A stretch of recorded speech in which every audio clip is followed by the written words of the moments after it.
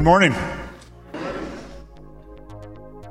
Scripture reading this morning is found in Acts chapter 2, and I'll be reading from the New American Standard Version.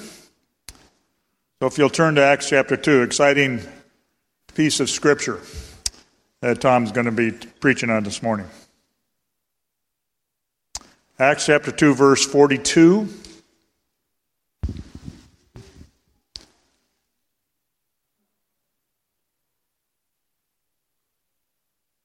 They were continually devoting themselves to the apostles' teaching and to fellowship, to the breaking of bread and to prayer. Everyone kept feeling a sense of awe, and many wonders and signs were taking place through the apostles. And all those who had believed were together and had all things in common. And they began selling their property and possessions and were sharing them with all, as anyone might have need. Day by day, continuing with one mind in the temple, and breaking bread from house to house. They were taking their meals together with gladness and sincerity of heart, praising God and having favor with all the people. And the Lord was adding to their number day by day those who were being saved. May God add a blessing to the reading of His Word this morning. Let's bow in prayer, shall we? Lord, we stand in awe of Your glory. A glory we cannot describe, a glory we cannot define, a glory we can't even behold. No words can capture it. They all fail. It is too much for us. Your glory is incomprehensible, unsearchable, unknowable, beyond our understanding. And yet, Your Word proclaims it. Your creation declares it. The heavens shout it. And the angels call out, "Holy, holy, holy is the Lord of hosts. The whole earth is full of His glory." So we ask, Lord, who are we? Who are we that in light of Your glory, that You should even take thought of us? We ask ourselves why we should boast in ourselves, why we should even take pride in ourselves, and not in You, in Your glory. And yet in Your divine will, You have made us Your children, children of the God of glory. What an honor, what a privilege, what a blessing. So we ask for strength to live as the children of the God of glory, always honoring, always praising, always worshiping the one who loves us so. We pray in Jesus' name. Amen. Thank you, George. So that passage says that they devoted themselves to these things. They devoted themselves to the apostles' teaching, to the gathering, to the fellowship, to the breaking of the bread, to prayers. What does devoted mean? Devoted.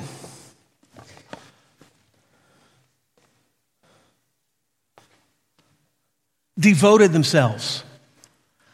Committed, right? It means committed. They committed themselves to doing this thing. It was an act of their will to do this. It would give off the sense of frequency, that they would do these things over and over again. There were people just like you and me. Just like you and me. There's a pattern there that is prescriptive for us that we ought to follow, and that is to be devoted to these things, committed to these things. And it takes discipline. Because sometimes we're called to do things we don't feel like it. And it's in those moments true devotion happens. So today we begin a new series. For about 9 weeks, Pastor Aaron has laid out for us, we are going to talk about spiritual fitness.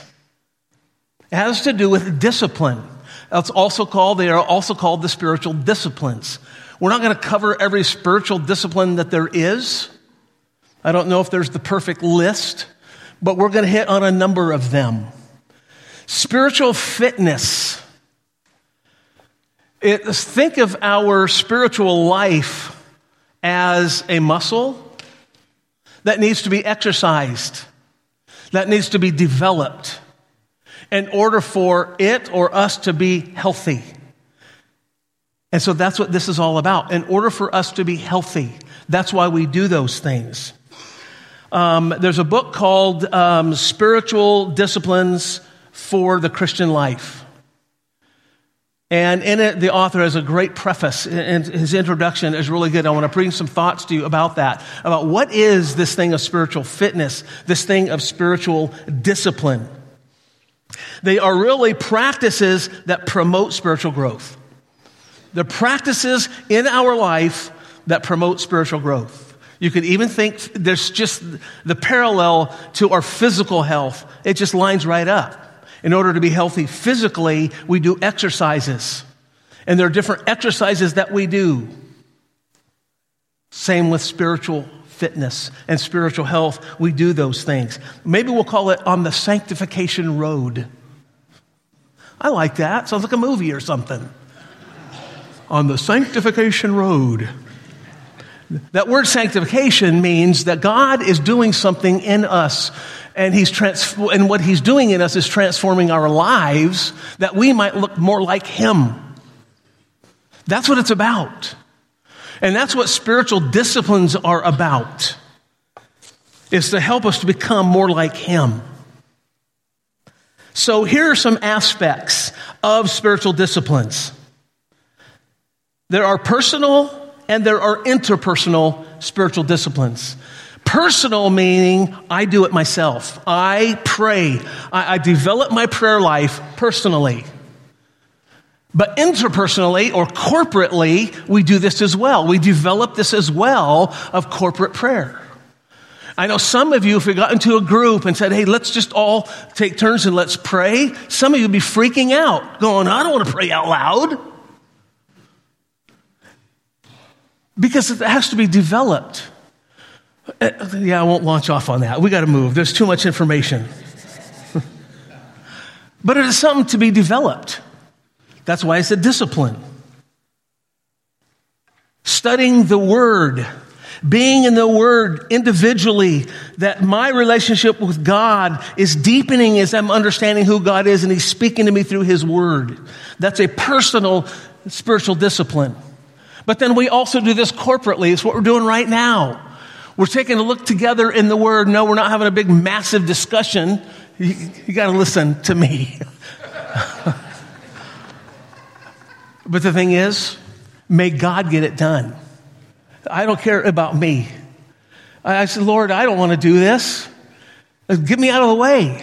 He says, don't worry. I'll get you out of the way. But when we prepare, anybody who prepares to speak from God's Word in front of others is desperately dependent that it will be God who does the speaking, not me, the mouth person. It's God who does that. But we come together corporately to study God's Word together. And may that spawn discussions amongst yourselves. Here's what God taught me in that message today. Man, God really impressed upon me. And we share that with one another. That is the corporate, interpersonal thing taking place in the spiritual disciplines. The next one is doing and being. Doing. Spiritual disciplines are something that we do. They are practices. They are actions that we take in order that we might be. In order that we might be something. In 1 Timothy 4:7, we read, discipline or train yourself for godliness. That's the B part. We get into the Word, we pray, we seek the Lord, we fast, we give, we worship in these ways in order that God might transform our lives and we become more like Him. That's the be part. We do in order to be. These practices are practices that are modeled in the Bible. They're taught in the Bible. We see giving, and we see praying, we see fasting, and we see worship, we see study of the Word in the Bible. That's how we derive these disciplines. They're not things that we come up with ourselves. By the way, gardening, hiking, fishing are not spiritual disciplines. Sorry. However, I know a number of you in here who just love, you bask when you're out in the woods or out in the mountains or on the water or gardening, wherever it is, because you're communing with God in those moments. Maybe it's prayer, a spiritual discipline. They are practiced as spiritual disciplines are promoted in Scripture. 2 Timothy 3:16, all Scripture is breathed out by God and profitable for teaching, for reproof, for correction, and for training in righteousness, that the man of God or woman of God may be complete, equipped for every good work. These things, we study Scripture because it teaches us. It helps us to grow in understanding who God is and so forth. And God works in our lives, cutting away the stuff that shouldn't be there and helping us to become more pure before Him. It's all about the gospel, derived from the gospel. When we think about the gospel, that God loved us so much that He sent His only begotten Son, that whosoever would believe in Him would have eternal life. Speaking of the gospel, that Jesus, how He was killed, He was buried, and He rose again on the third day according to the Scriptures. When we study those things, and we study who God is and His love for us, it drives us to the gospel. It drives us deeper into the gospel and a deeper understanding of who God is and what it is that the way He has engaged us. And it's a marvel. Whatever we do as a spiritual discipline, it should never drive us away from God or the gospel. Lastly, means, not an end. It's a means. Spiritual disciplines are a means. They are not an end. If they were an end, then all we do is the actions and call it a day. All right, I went to church on Sunday. Check. I prayed at breakfast. Check. Prayed up, baby. I gave $10 for my tithe. Chunk. I got my little spiritual disciplines checklist, and I'm good. This sounds familiar to me. Does it sound familiar to you? Take me.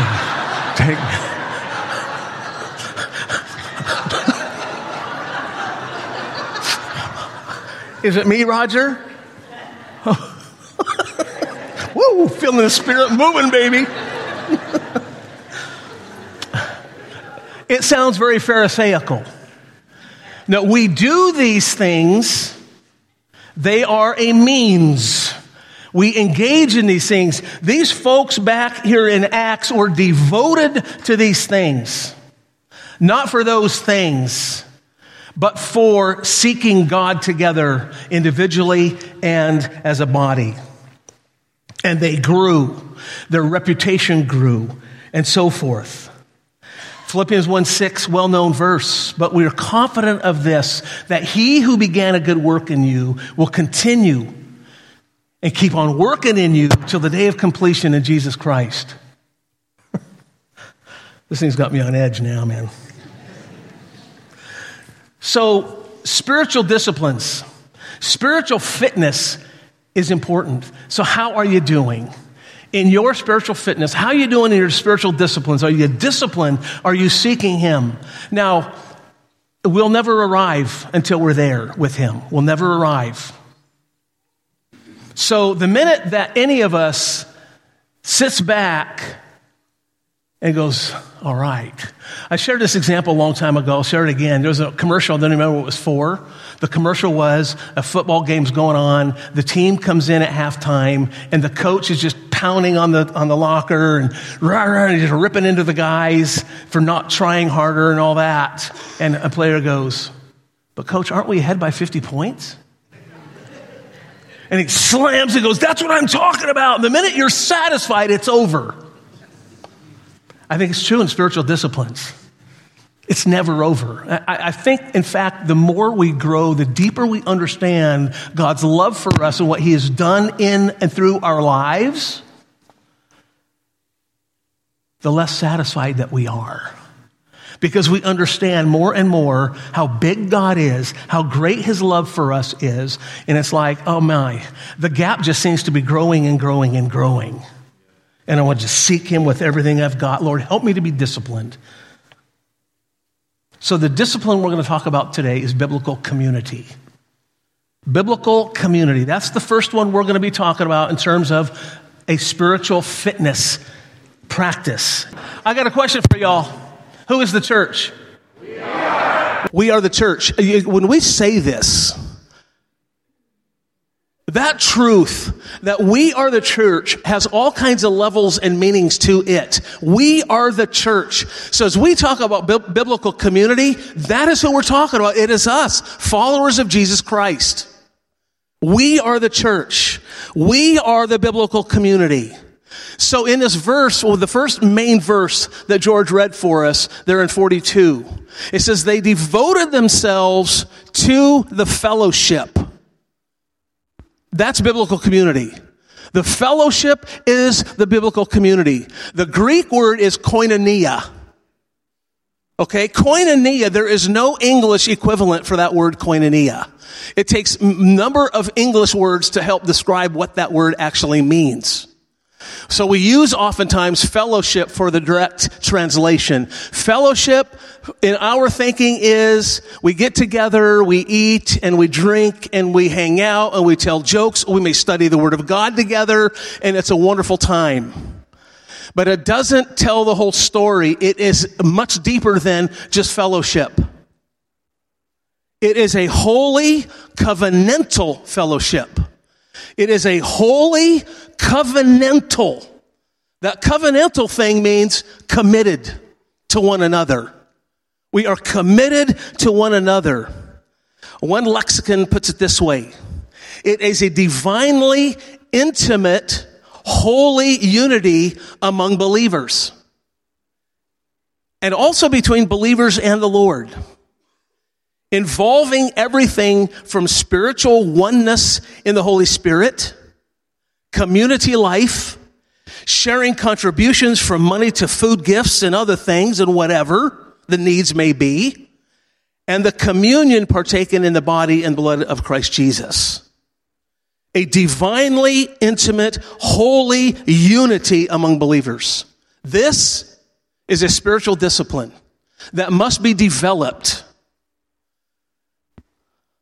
I want to spend the rest of the time just talk about the marks of a biblical community. What does that look like?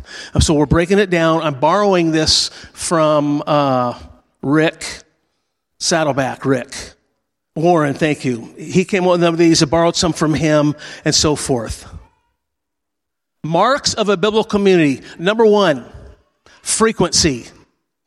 Frequency. It says in Hebrews 10, let us not forsake or leave the habit of meeting together. The habit. Habit means we do it frequently. We do it over and over and over again. It's just what we do. Before, most of you were in here this morning, sat down with a dear woman in our midst here, and she says, I just look forward to Sunday so much. To come together with the body of Christ, to bask in God's presence and in the fellowship of believers is rich. That's biblical community. Let us not forsake the habit. Frequency is important. Number two, authenticity. Authenticity. Authenticity. Being honest. Being transparent. Doesn't just come right away, does it? So we're going to pass the mic around and have you confess some things.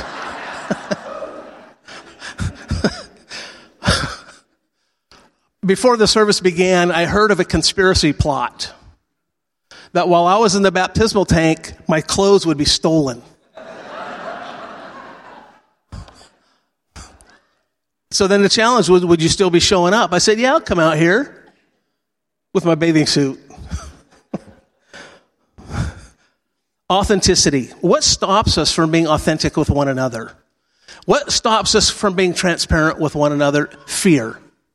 Fear. There are 3 fears. Listen to these. Fear of exposure. Fear of exposure. They'll find out what I really am like. They'll find out what a trigger is in my life, and I get angry, or I'm bitter, or I have severe jealousy, or whatever it may be. There's an issue in my life, and if they find out, I'll be less than. I won't be accepted. You fill in the blank.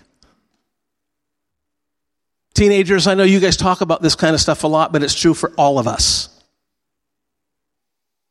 I've mentioned this before quite a while ago in a sermon, this illustration. I mentioned to Jesse the other night, we were talking. God, if he wanted to, could all of a sudden put a little bubble above every one of our heads. You know where I'm going? With the sin issue that you deal with, or 2 or 3 or 5. And we all could see them. I could see what you deal with. I go, wait, what, you? And here's the thing. I know what would happen. It would not be, I thought you were better than that. What's wrong with you? It would not be that. It would level the playing field and it would humble every one of us. I think we would weep together and we would pray for one another. Is what I think would happen. Number 2, fear of rejection. If I found out, they'll kick me out. Number 3, fear of being hurt again. The fear of being hurt again. Maybe there was a time when you were transparent. I hate that this happens, but it does. When somebody confesses something, they said, I'm really struggling with this. And later on, it gets used against them. It's sad. It's sad that that happens. But here's the thing. We will let one another down. But God will never let us down. And we are seeking God here. We are not seeking one another. We are seeking God. And this is a way that he wants us to grow even together. But our faces must be aimed at him in this. James 5:16, confess your sins to one another and pray for one another that you may be healed. It's like we do a corporate 1 John 1:9. If we confess our sins, he's faithful and just to forgive us those sins and to cleanse us all from unrighteousness. I love that. Number 3, mutuality. Mutuality. Number 2 on our mission statement as a church is eagerly serving one another.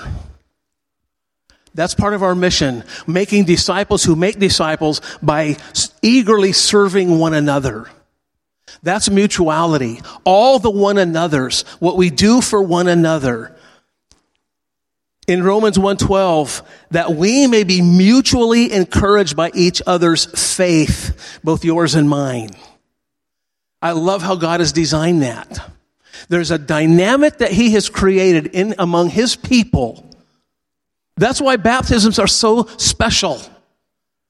Because it's somebody standing in front of us all and saying, I'm a follower of Jesus. He's changed my life. And that thing that happens amongst us all, where there's weeping and joy, is what God is doing. This is what he's doing. And those testimonies build our faith. And so when we share with one another It builds our faith. Mutuality. Maybe it's a prayer partner. We hold each other accountable. We need that in each other's lives. Man, what are you struggling with? How can I be praying for you? And we check in with one another, holding short accounts. Mutual encouragement. Ephesians 4:29, let no corrupting talk come out of your mouths, but only such as is good for building up as fits the occasion, that it may give grace to those who hear. Number 3 on this part of mutuality, mutual honoring. Romans 12:10, outdo one another in showing honor. Seek to honor. I think in our humanness, we are always on guard for one another. We want to be sure that somebody doesn't get too proud. So we're not going to give them an encouragement. That is from the devil, you guys. That is from the enemy. There's nowhere in the world in Scripture where God says, yeah, don't encourage each other too much because people might get a big head. It doesn't say that. If there's an arrogance issue and you notice it, talk about it. We'll get there in a minute here.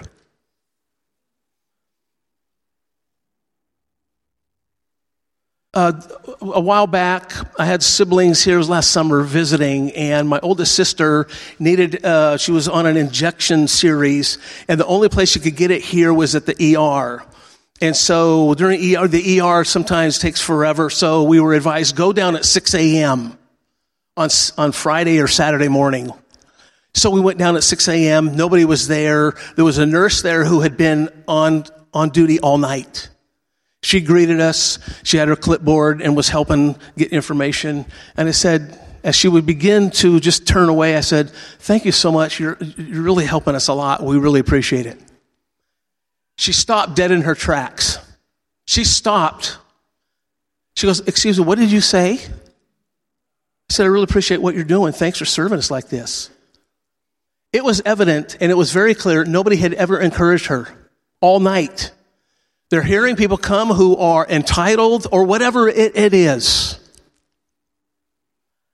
Too much is going on in our world where people are demanding stuff of one another instead of gratitude and appreciation. This ought to be true right here in our midst, that we are encouraging each other all the time. We all need it.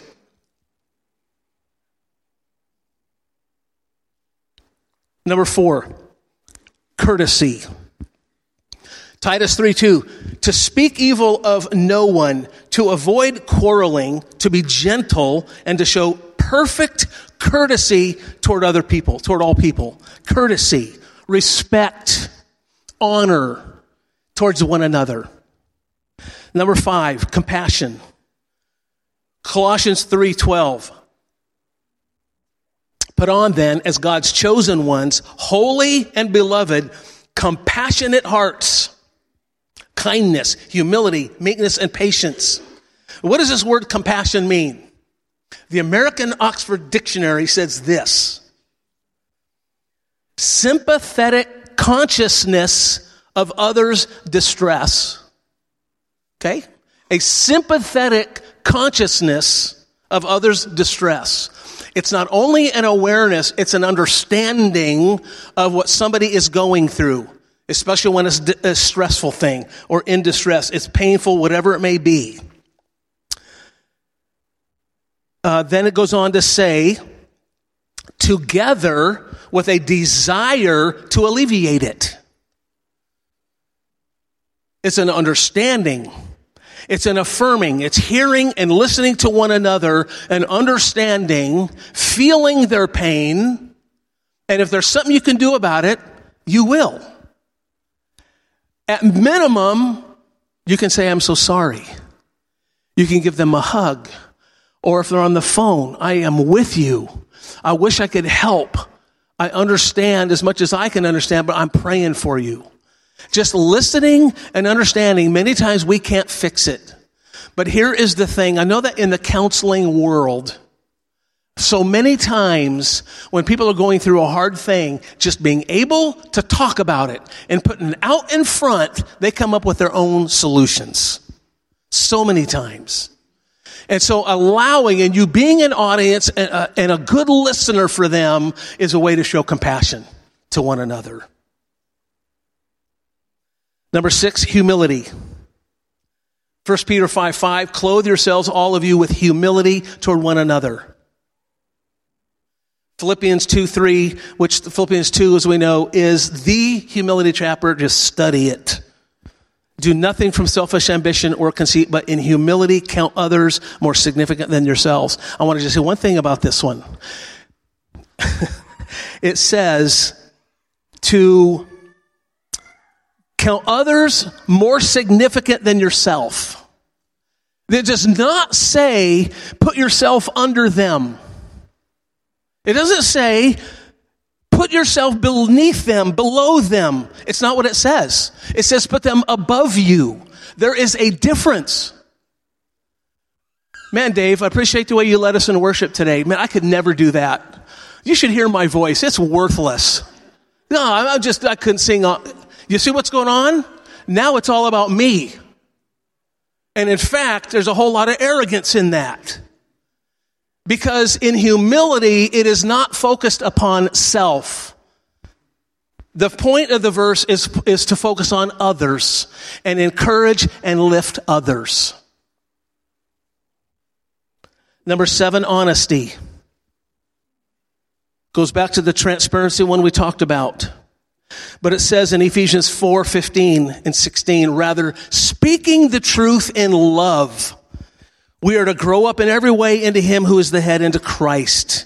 And then we'll come into maturity as a body. Speaking the truth in love. We're called to do this. Be honest with one another. If somebody asks you, hey, man, I'm just working in this area of my life. How am I doing? Oh, you stink. Dude, it depends on your relationship, how you relate that. Oh, no, you're fine. When you saw them not do fine. We are called to minister to one another in this way, speaking the truth in love, that we may grow. Obviously, it takes a trusting relationship, but that is what we're called to do as a spiritual discipline. Number 8, mercy. Colossians 3:13, bear with one another, and if one has a complaint against another, forgive each other as the Lord has forgiven you, so you also must forgive. God has shown us mercy. We have no place to not show mercy to one another. A few weeks ago, we were studying Jude. Show mercy to those who are in doubt. Show mercy to those who are lost. We ought to show mercy all the time. It is not in my place to not show mercy because God has shown mercy to me. Number 9, confidentiality. Proverbs 11:13, there's a lot of verses about gossip. Whoever goes about slandering or gossiping reveals secrets, but he who is trustworthy in spirit keeps a thing covered. Gossip shatters community. Be so careful in this area of gossip. It's easy to couch it in, I'm really concerned and so forth. It takes discernment to know what that is. Okay? Gossip shatters community, but confidence and trust build community. Hold things in confidence. Somebody shares something you with in confidence, hold it and work with them and pray for them. Continue to have conversations with them. Number 10, unity. Unity. Ephesians 4. I, therefore, a prisoner for the Lord, urge you to walk in a manner worthy of the calling to which you have been called, with all humility and gentleness, with patience, bearing with one another in love, eager to maintain the unity of the Spirit in the bond of peace. There is one body, there is one Spirit, just as you were called to one hope that belongs to your call. One Lord, one faith, one baptism, one God and Father of all, who is over all and through all and in all. We have one God, one Holy Spirit, one truth that we seek together. And we've talked much about unity in our sermons over the course of time. We can strive for unity all we want. We will not get there unless we're pointed at the Lord together. I really believe that the sense that many of us are sensing on Sunday mornings when we're coming together to worship, it is because all of you are coming here to worship King Jesus. It's why you come. And when we worship together, all the differences just dissolve away because we're focused on him, and that brings unity. Yeah, there are times, even in these disciplines, as we minister to one another, we begin to operate horizontally, but never should we operate horizontally without the vertical perspective covering all of it. That as I interact with Maya, she's a sister in Christ. Maya, thank you for singing for us this morning. It blessed me. I love the way you testified of God's love. It ministered to me. Okay? She goes away going, Lord, you did it. I sang unto you this morning that your people might be ministered to. Mission accomplished because God did it. That brings unity. That brings unity. These are the marks of a healthy biblical community. When these are true of the church, God does amazing things in our midst. We grow together. It is something that is inexplicable. It is attractive because everybody wants that. People don't want strife. We want unity. And the other thing is, even as we read at the end of that passage, George read for us, that community in the book of Acts had favor in the whole area. People took note of the unity of the people of God who devoted themselves to doing life together in Christ. In Matthew 5, you are the light of the world. We are the church. We are the light of the world. A city set on a hill cannot be hidden, nor do people light a lamp or put it under a basket, but on a stand, and it gives light to all in the house. In the same way, let your light shine before others so that they may see your good works and give glory to your Father who is in heaven. May that be true of IBC. And all of the churches here that love Jesus. That's 10, but there's one more. Perhaps the most powerful one of all, number 11, is love. This is my commandment, that you love one another as I have loved you. The one who showed us how to do biblical community, who was the model of biblical community, was Jesus himself. He demonstrated all of these. He showed us how to do all of these. And he certainly showed us how to love. Greater love has no one than this, that someone lay down his life for his friends. Brothers and sisters, we know that Jesus did exactly that. He's saying you do the same thing. You love each other the same way. We're going to really, I'm going to have to lay my life down for Abby? Maybe. It's not likely in our society, praise God. Well, if I say I'm willing to lay my life down for Linda, would I then be willing to just give her some time? Would I be willing to give her some energy of encouragement? Don't say you're willing to lay your life down for somebody unless you're willing to offer your body as a living sacrifice and spend time, energy, a phone call, whatever it is, to encourage a brother or sister. Jesus has done this for us. He laid his life down for us. And he said, don't you ever forget. Don't you ever forget what I have done for you.